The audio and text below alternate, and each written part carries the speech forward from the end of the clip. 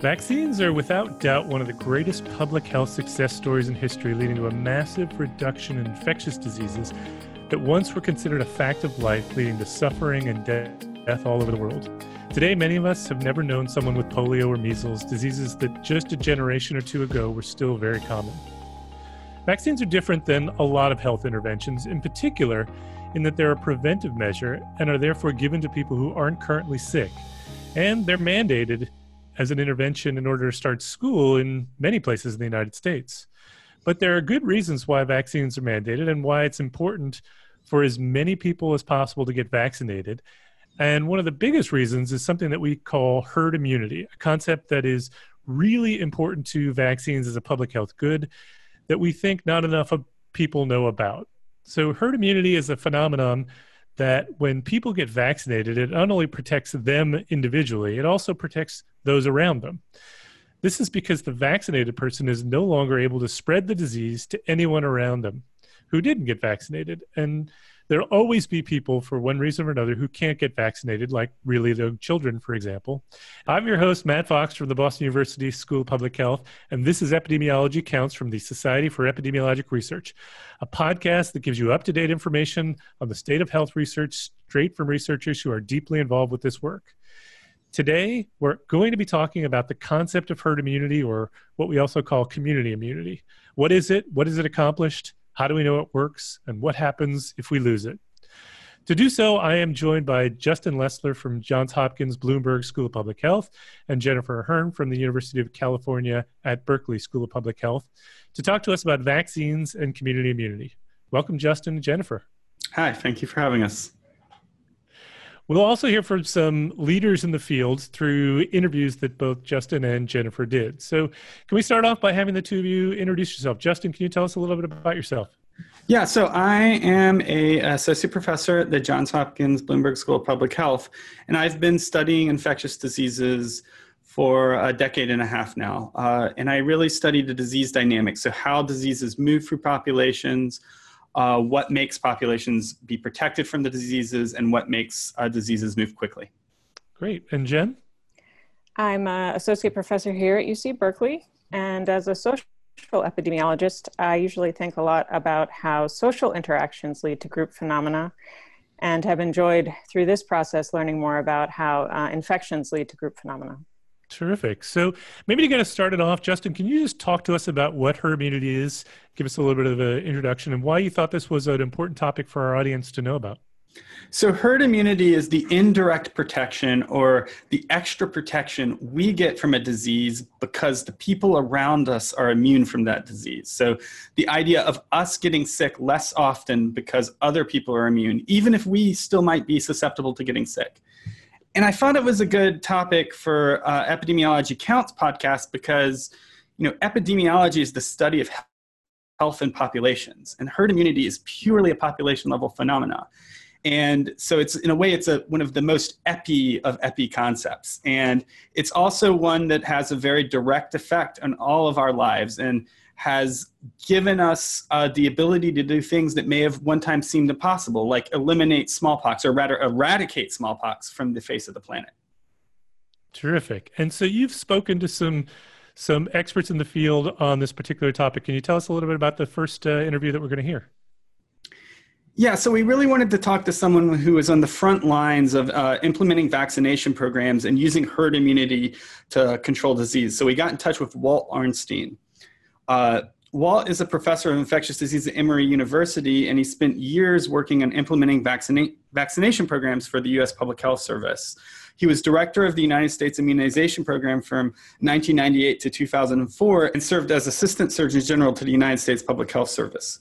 He started his career around the same time smallpox was eradicated, and we asked him if that had any impact on his decision to focus his career around vaccines. Smallpox was declared eliminated just 2 years before you began working at the CDC immunization program in 1982. Did that affect your decision to work on vaccines at all? Yes, actually, I had initially come to CDC as what is known as an Epidemic Intelligence Service officer, or EIS officer, in 1974. And I actually worked in India on smallpox eradication and saw this terrible disease with a 30% case fatality rate get eradicated in front of my eyes with a vaccine, and that changed my whole career, and I became a vaccinologist. As we mentioned at the beginning, we're interested in learning more about herd immunity today. And one good place to start is just a basic definition. When you had to explain herd immunity to politicians or others while you were in the public health service, how would you describe this phenomenon? Herd immunity, in essence, is indirect protection. When we give a vaccine, we induce active immunity in the person who receives that vaccine. However, not all people can be vaccinated, and they're indirectly protected because they're not exposed. And what herd immunity is getting such a high level of immunity in the community that the circulation of the pathogen, the bacteria, the virus, stops, and you indirectly protect people because they're not exposed. And that's very important because, again, there are some children who are too young for vaccination, but still susceptible. They're protected if they're not exposed. There are people with legitimate medical contraindications to vaccination. They're protected if they're not exposed. And when you have high immunity levels, you can protect them. In essence, what these viruses and bacteria need is a continuous chain of human-to-human transmission. And if someone who's infectious only comes in contact with immune individuals, that chain is broken. So you don't have to have 100% immunity for most diseases in a population to stop circulation of that pathogen, that bacteria, that virus. So if we pretended for a second there was no such thing as herd immunity, we didn't have that indirect protection out there working for us, do you think we would have been able to eliminate smallpox? No, I don't think so. I think, to me, if there's no herd immunity, then you need 100% immunity. And that's a goal that is too hard to reach. As an example, we can take tetanus. Tetanus is a bacterium which is in the soil, and so it is not transmitted from human to human. If we want to eradicate tetanus, we've got to get everybody in the world vaccinated. Whereas with smallpox, we didn't have to do that because we were able to break all the chains of human-to-human transmission. We got immunity high enough to break those chains. Okay, so yeah, I think you answered my next question, which was, what's the specific way in which the success of the smallpox eradication program really depended on the presence of herd immunity? Well, what was done with smallpox is something called surveillance and containment, or ring vaccination. What we used to do is we would find cases, and then we would isolate those cases so nobody who was potentially susceptible could come in and get infected. Then we would identify people who were already exposed by that person, or who likely could have been exposed or would be exposed if transmission occurred. And these were in rings around them, and we went and vaccinated all of them. So in essence, what we did with this ring vaccination approach, or surveillance and containment, is broke the chains of transmission without having to get the entire population immunized. We were able to get it with people at highest risk, and we could break the chains. So I know that measles control was a big focus throughout your career. Is that right? Yes, measles has been what I've spent much of my career on. And it seems like you realized at some point that the smallpox strategy was not going to work for measles. Could you talk about what those differences were in what strategy? I'd be happy to. What happened with smallpox is generally people didn't become contagious until they were very sick and with the beginning of the rash. And so they weren't out walking around in the general public. For example, if you look at importations of smallpox into Europe in the 1950s, most of the transmission took place either in family settings or in medical settings where sick people were brought in with smallpox and could then transmit to others. In contrast, with measles, it can become contagious before the individual is really sick.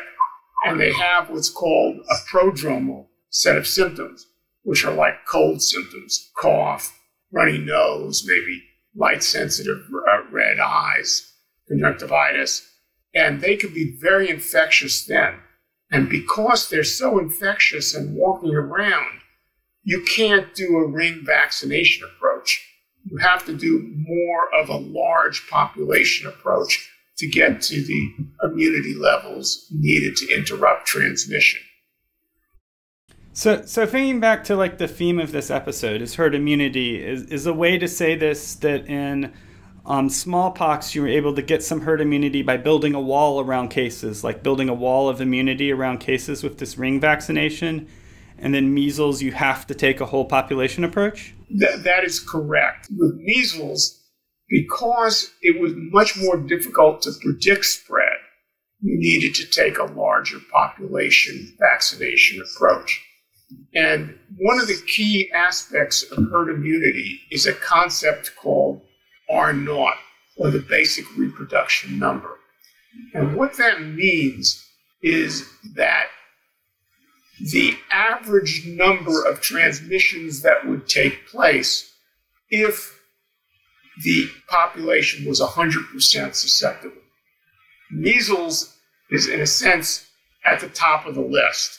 The average case of measles in most studies is capable of transmitting to 12 to 18 people.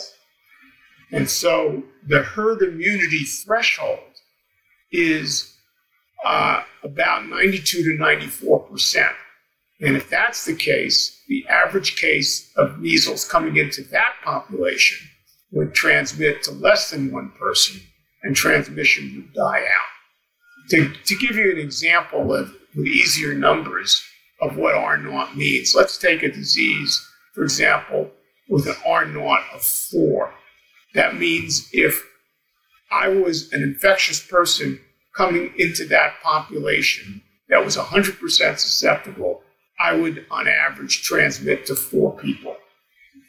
If 3 of them were immune, on average, I would transmit to 1 person, and you would have constant level of transmission. If we go above a 75% immunity threshold, I would transmit to less than 1 person, and transmission would die out.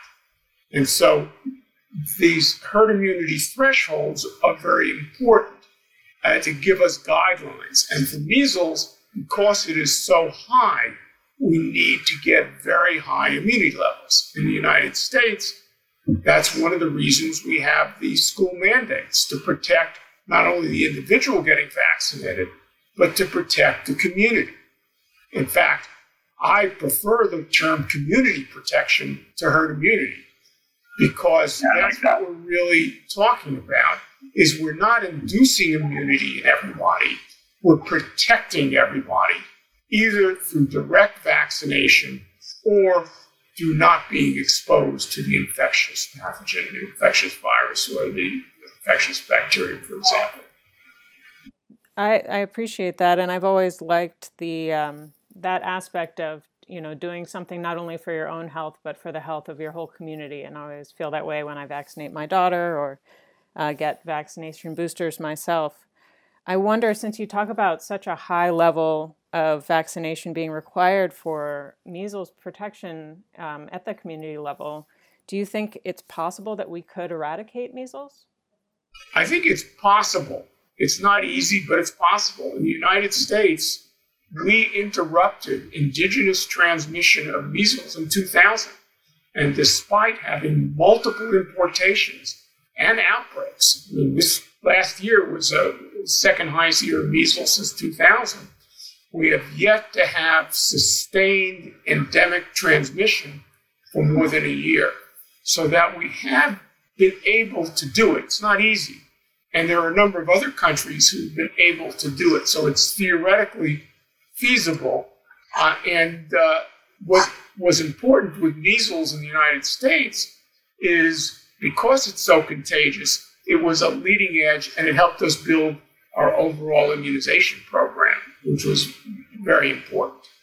Out of our efforts to control measles, we have the school mandates, which are very important because, again, when a child gets vaccinated, they're not only protecting themselves, they're protecting the community. And we developed a financing mechanism for access to vaccine to poor children because it's in our interests, whether we're rich or poor, that everybody gets vaccinated. And we help remove barriers. So measles played a big role in doing that.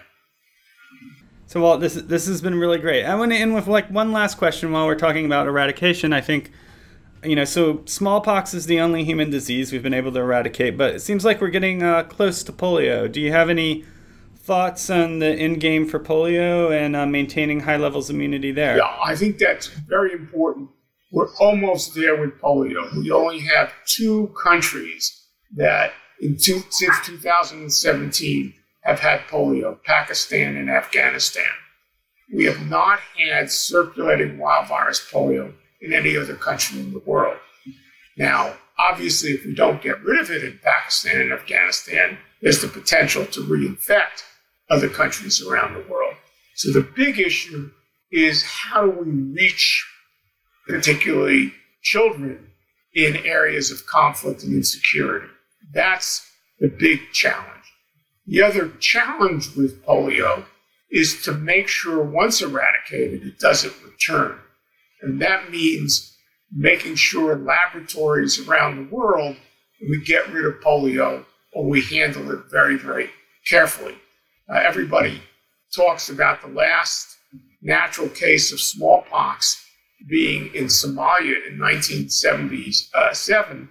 The actual last cases of smallpox were in the United Kingdom in 1978 as a result of a break in laboratory containment.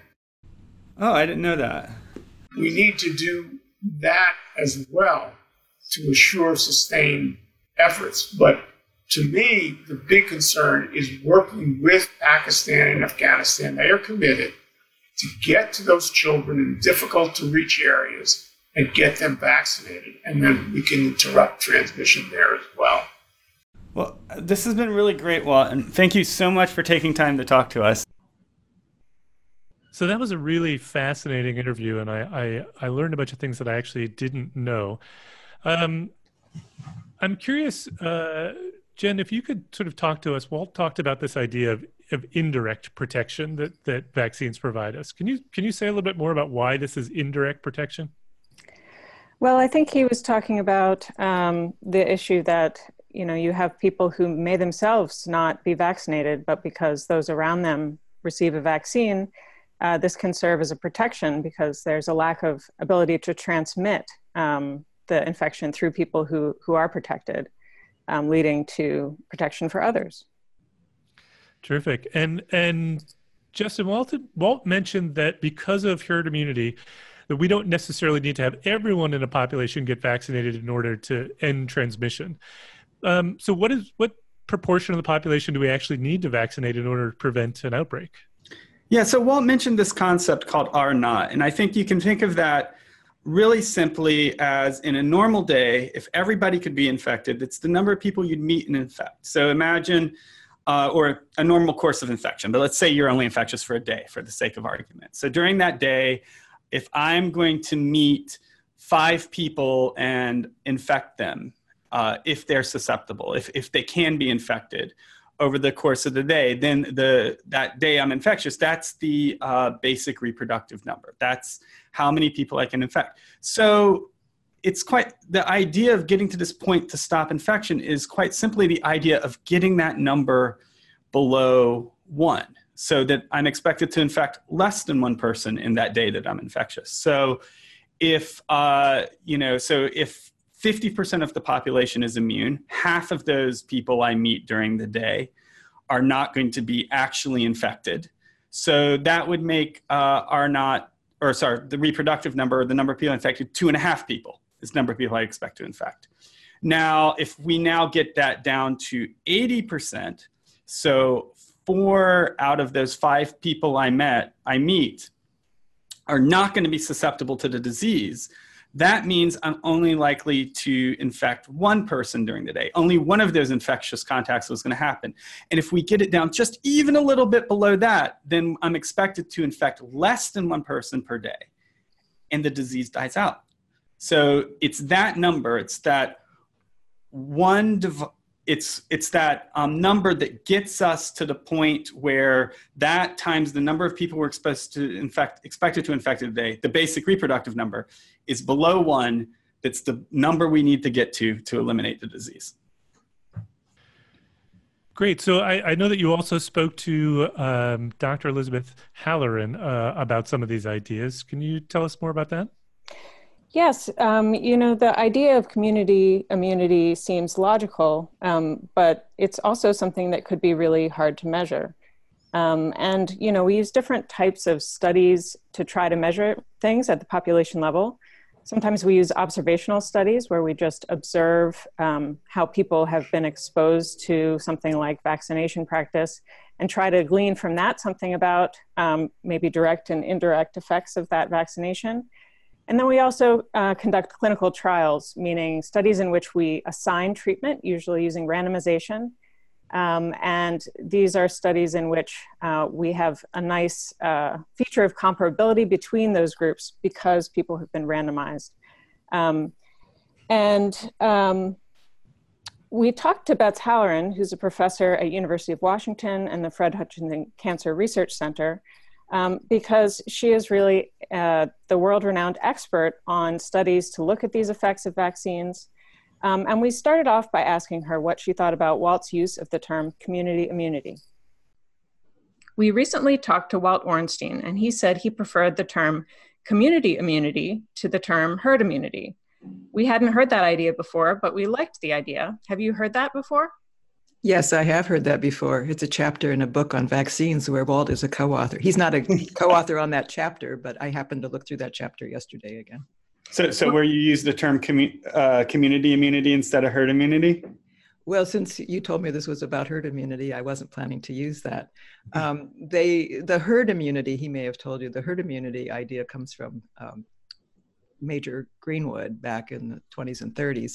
And I happened to read through his chapter on that, where they were doing experimental epidemiology on herds of mice and looking at immunity in herds of mice. So the idea of herd immunity comes from that person who was very instrumental in infectious diseases.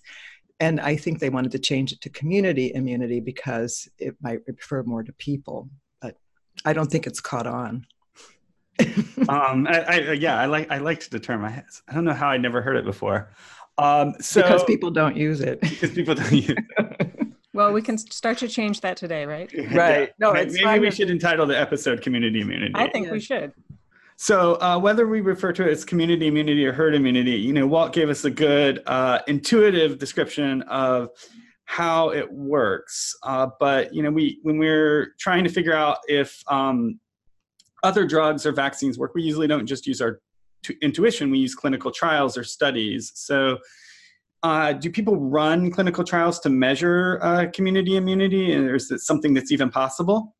Yes, it is possible. There are a couple different ways to go about it. One of them is an observational study. That is, suppose you introduce a vaccine into a population.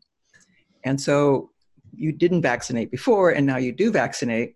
So you can look at what the incidence of the disease was before you started vaccinating and what the incidence of the disease was after you started vaccinating. So that's what we'd call an observational study.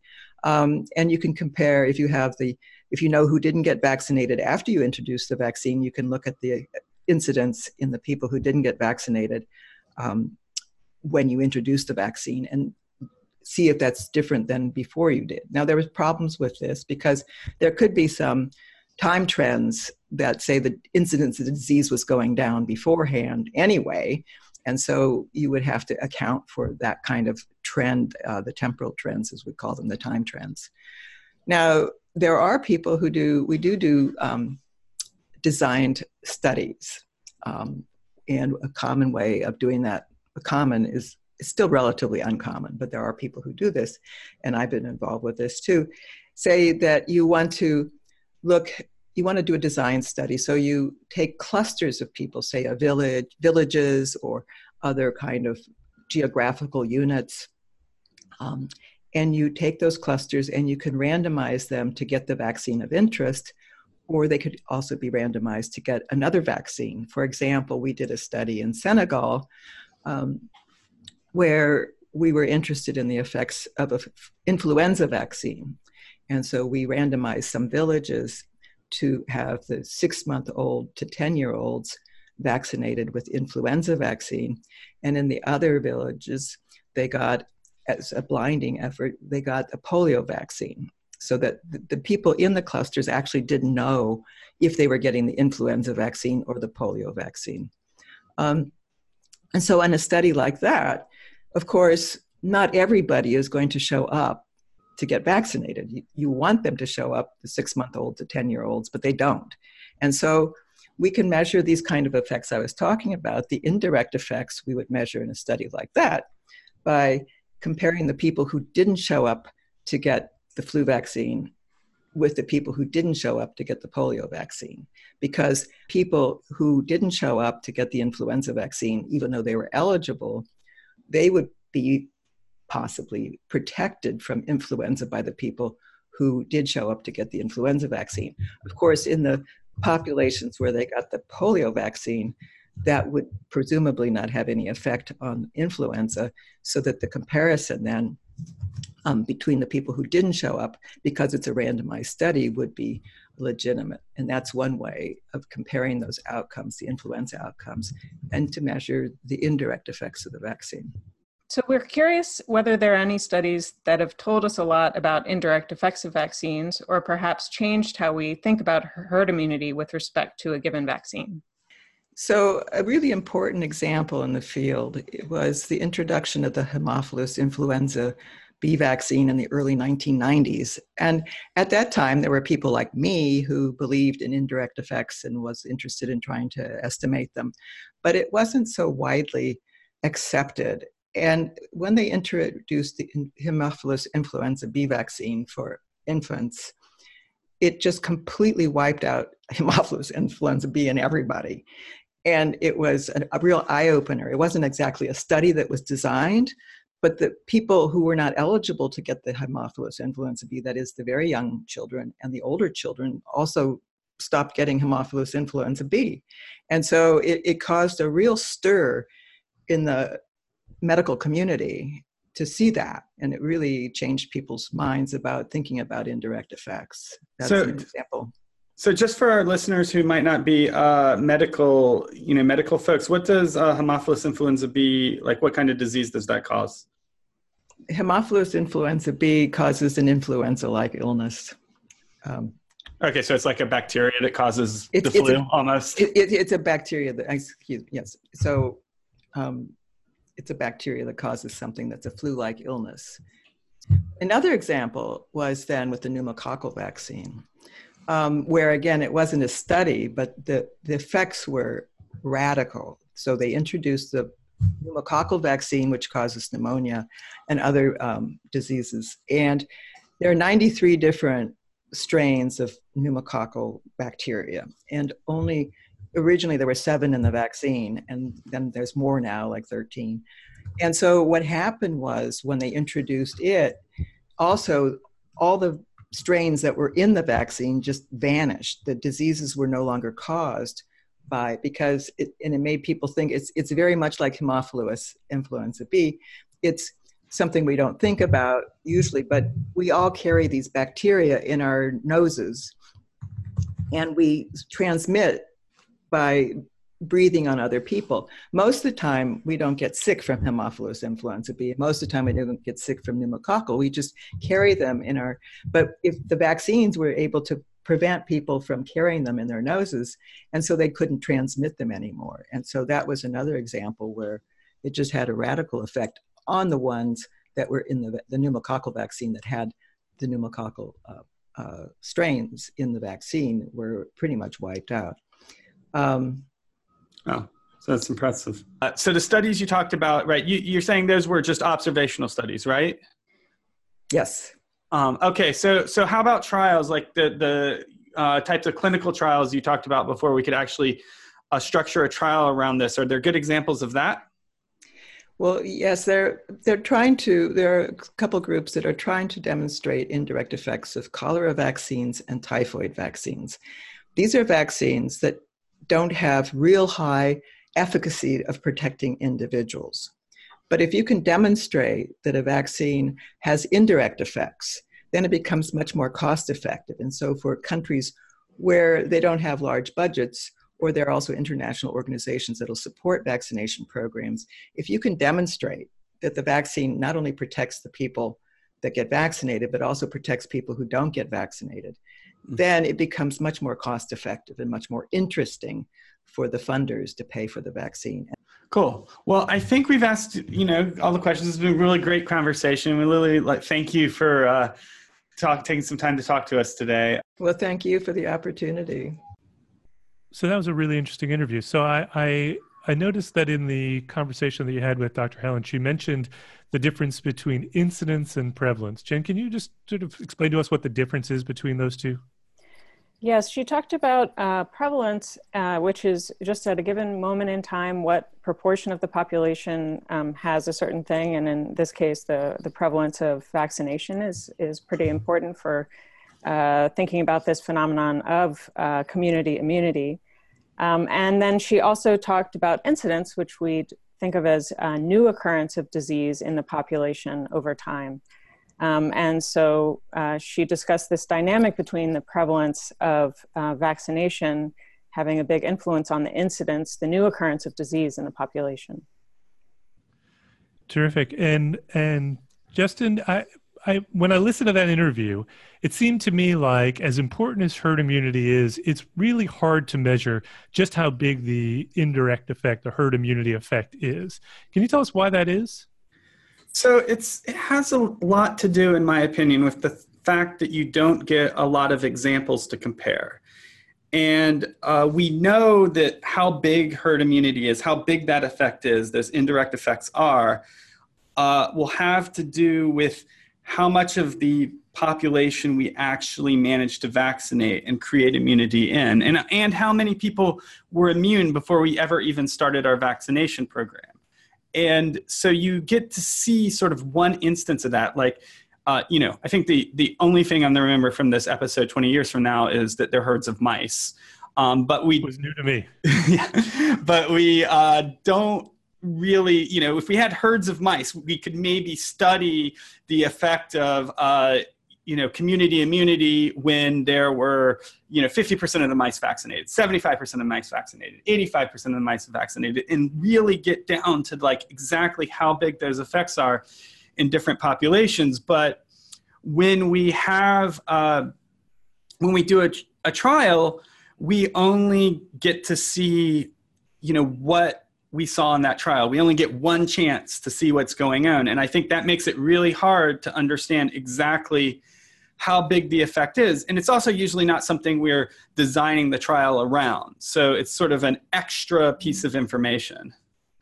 Great. And so you talked a little bit about what proportion of the population are actually getting vaccinated, and we'd like to know about that. We know that vaccination rates vary in different populations. And you spoke to Dr. Saad Omer about this particular topic. Can you tell us a little bit about that?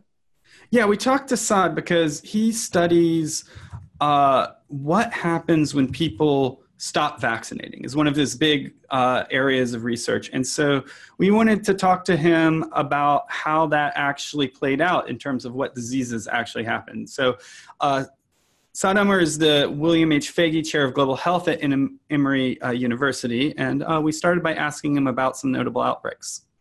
This episode's about herd immunity, and after talking to Walt Ornstein and Bets Halloran, we're thinking of calling the episode community immunity because Walt liked that term a lot better, and Bets likes it too. Do you think that's a better term for the phenomena? I think it's a reasonable term. There's always a struggle between using a term that epidemiologists and scientists like versus something that is common vocabulary. So what I have started doing is, for example, if I'm writing an op-ed, I use the more common term, which is herd immunity, because people understand this, and then put community protection or community immunity in parentheses. So we know you've spent a good amount of time studying outbreaks of vaccine-preventable diseases in the United States. We were hoping you could tell us a bit about some of the notable outbreaks that you've worked on. So one of the more notable ones was this outbreak in Minnesota that was centered around the Somali population. And one of the reasons why I remember it, or one of the reasons why it stands out, that there was a somewhat concerted effort by those who do not particularly like vaccines to work with that community. It's a heavily immigrant community. Obviously, there are a bunch of kids and young adults who are born in this country. But they have this immigrant heritage. And so there were several visits by folks who don't particularly like vaccines to that community, and they worked with them, and there was this whole autism MMR myth pushed to that community. And then, we shouldn't be surprised if vaccination rates go down, we have outbreaks. And so it has that implication. But the other reason why it stands out, that public health authorities and local hospitals, et cetera, and entities who care about infectious diseases worked with the community.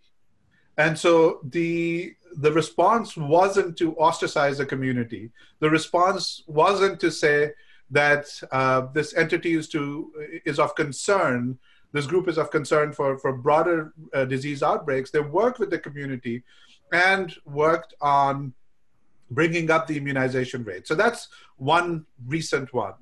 Then the so-called Disneyland outbreaks. God knows how many presentations I've seen with Mickey Mouse with measles marks or measles spots on Mickey's face. I'm pretty sure I've seen that too. Yeah, no, I hope if in the next outbreak we are more creative and have a broader range of sort of mildly funny jokes. So that outbreak, obviously it's called the Disneyland outbreak. It was more broadly spread, but it came to attention when cases from Disneyland were brought to public health authorities' attention. And it is important, the outbreak is important because of the imagery of people going to the quintessential destination for American families and getting measles was so relatable. It wasn't the biggest outbreak in recent memory, for example, but it was so relatable, perhaps, that it led to a lot of legislative action and a lot of public discussion. So those are a couple of really notable and interesting case studies. In general, do we have evidence that we see outbreaks more where vaccination rates are lower? Yes.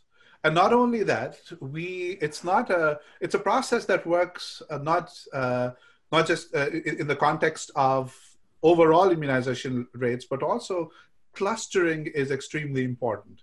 So those who do not vaccinate for whatever reason, especially intentional non-vaccination, tend to cluster both geographically and socially. So for example, now 11 years ago, we published this study in the American Journal of Epidemiology based on data from Michigan, where we showed that clusters of vaccine refusers, as measured by non-medical exemptions or exemptions to immunization requirement in Michigan, geographically overlapped with clusters of whooping cough or pertussis. Whenever you have this critical mass of susceptible individuals, that serves as as tinder, not that kind of tinder, but that kind of things that start fire, where you can have these outbreaks that get started. And what about in the other direction? Do we have examples of outbreaks occurring in highly vaccinated populations, or is that unheard of? No, it's not unheard of. Again, there's always a range. What we, like anything in epidemiology, you look at overall sort of associations, things will go in either directions. The net effect and is what is in the direction of highly unvaccinated populations on average being more susceptible. But even beyond that, there are certain vaccines that we came to know had what we call waning immunity. So a lot of mumps outbreaks have happened in vaccinated populations. They have happened in unvaccinated populations as well. I had a sort of related question. It's almost taking what Jen asked and standing on its head a little bit. A lot of these populations we think about that have been refusing vaccine for a long time, we don't generally thinking about as having a lot of measles and stuff. So for instance, the Amish people, I don't think of the Amish as having a big measles burden. Is that an accurate picture of what's going on? Or actually, it's not unheard of. They happen. And so even in the relatively isolated communities that stick to themselves, there is possibility of importation. And that has happened. These outbreaks have happened. But the sweet spot, or maybe the sweet spot is not the right term. The sour spot. The sour or the bitter or the itchy spot, if you're being more accurate in terms of some of the symptoms, is that a community that has a cluster and then has possibility of importation. So it's those places the Amish, you're saying, since they don't travel a lot, has to wait for tourists to show up or somebody like that for measles before they have a problem, so they're generally protected. Whereas if you live in Southern California, it's one of the most traveled to places in the world. Yeah, exactly. So Dr. Omer mentioned the Disneyland outbreak, one that I think that many of our listeners are probably familiar with. It got a lot of press and a lot of people heard about it. And he mentioned as part of talking about that outbreak that it isn't just as simple as that we just need to get everyone in the country vaccinated above a certain threshold. And he said that was because unvaccinated people tend to cluster together, so that even if we might have 80% of the population vaccinated, it wouldn't be evenly distributed. Can you talk a bit more about how that might work and why that would be a potential cause for concern? Yeah, so if we go back to the example I gave earlier when I was talking about how we figured out the amount of population that needs to be vaccinated, right? It's the amount of people I meet in the day who aren't protected that really matters. If I'm sick, right? That's what really matters. And if I'm meeting particular types of people who happen to be less likely to be vaccinated for whatever reason, then I'm more likely to, then I can still spread to more than one person and spark an outbreak, even if all the people I'm not meeting aren't vaccinated. So, another way to think of it is just for me, who I'm infecting, it only matters the people I meet. And so if all the unvaccinated people are getting together and meeting together, it doesn't matter that they're surrounded by unvaccinated people beyond the fact that might keep the disease from being introduced to that population. And so it seems like you could have, 99% of the population who was vaccinated, but if that 1% of the population who's unvaccinated are all living together in close community, if infectious disease gets introduced there, that could potentially lead to an outbreak. Is that the way to think about it? Yeah, that's exactly right. And they don't have to necessarily be living physically together. They can be close together in sort of social space, right? They can go to the same schools, they can go to the same restaurants and stuff like that. And I think it's worth mentioning too that the people, the unvaccinated people who might be together densely, that's not necessarily always a voluntary thing. So if we are talking about a hospital for a clinic for people with compromised immune systems or something like that, unvaccinated people will cluster there because they have to, and that's where they go. And that's why those are contexts where healthcare workers and people who can be vaccinated are usually really sensitive to making sure they get their vaccines. And presumably this is why you often hear the advice that if we are, developed some kind of infectious disease we're concerned about, we shouldn't necessarily rush to our doctor, because those people who are also sitting in the waiting room of a doctor are potentially people that I'm now going to infect, who may be there because they're also sick and have, compromised immune systems. Yeah, certainly when we go out, whether it's to go to see a medical professional or to do our shopping, we put other people at risk. And, I think, we might need to be getting a little better about staying home when we're sick sometimes. I think that's hard to do, but yeah. Hard for me to do. So you mentioned that that's some of these reasons why people are unvaccinated but are sharing the same spaces because some of these behaviors tend to cluster together, and that got me thinking about the idea that this herd immunity idea doesn't necessarily only correspond to infectious diseases, that it's also something that we can think of in relation to other conditions. Jane, can you tell us a little bit more about how that might work? Yeah, well, it's really interesting as a social epidemiologist to think about how some of these concepts might extend to fields where there aren't vaccines available, but we certainly have contagious processes. For example, when we think about the period of adolescence, which is one I think about a good amount with a young adolescent at home. We know that kids certainly model behaviors off of what's happening around them.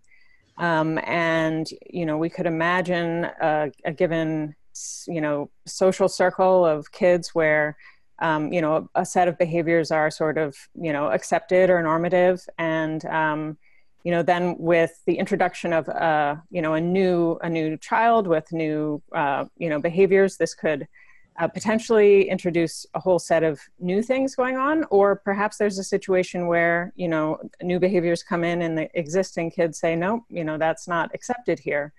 It would be really interesting from my perspective to get some better understanding of, is there a way to foster some sort of herd immunity among kids or in other populations against things that we're hoping they won't pick up as behaviors. I'm thinking of a story I was told recently about a friend whose daughter's classmate had become addicted to nicotine through vaping, and that's certainly something we worry about a lot these days.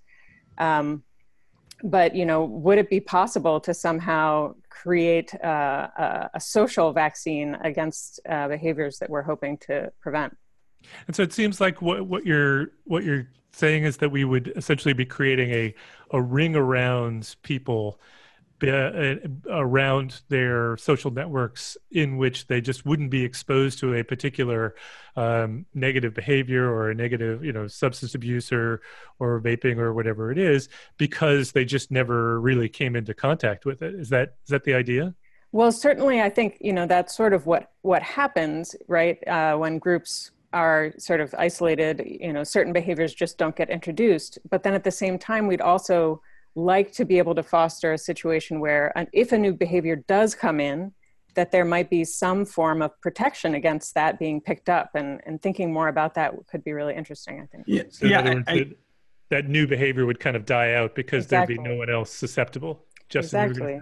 Yeah, I think like this gets to there's two aspects of this community immunity phenomena, right? One is the taking away people for you to transmit to, but the second, which maybe is ultimately the more powerful, is taking away people to transmit to you or infect you, or in the case of nicotine and vaping, model a behavior that you don't want to see. I think this is one of the ideas that, going back to infectious disease for a moment, like this is one of the ideas about mass drug administration campaigns that people are thinking about a lot for controlling certain diseases and as a general health measure in certain places in the world where there's heavily infectious disease burden.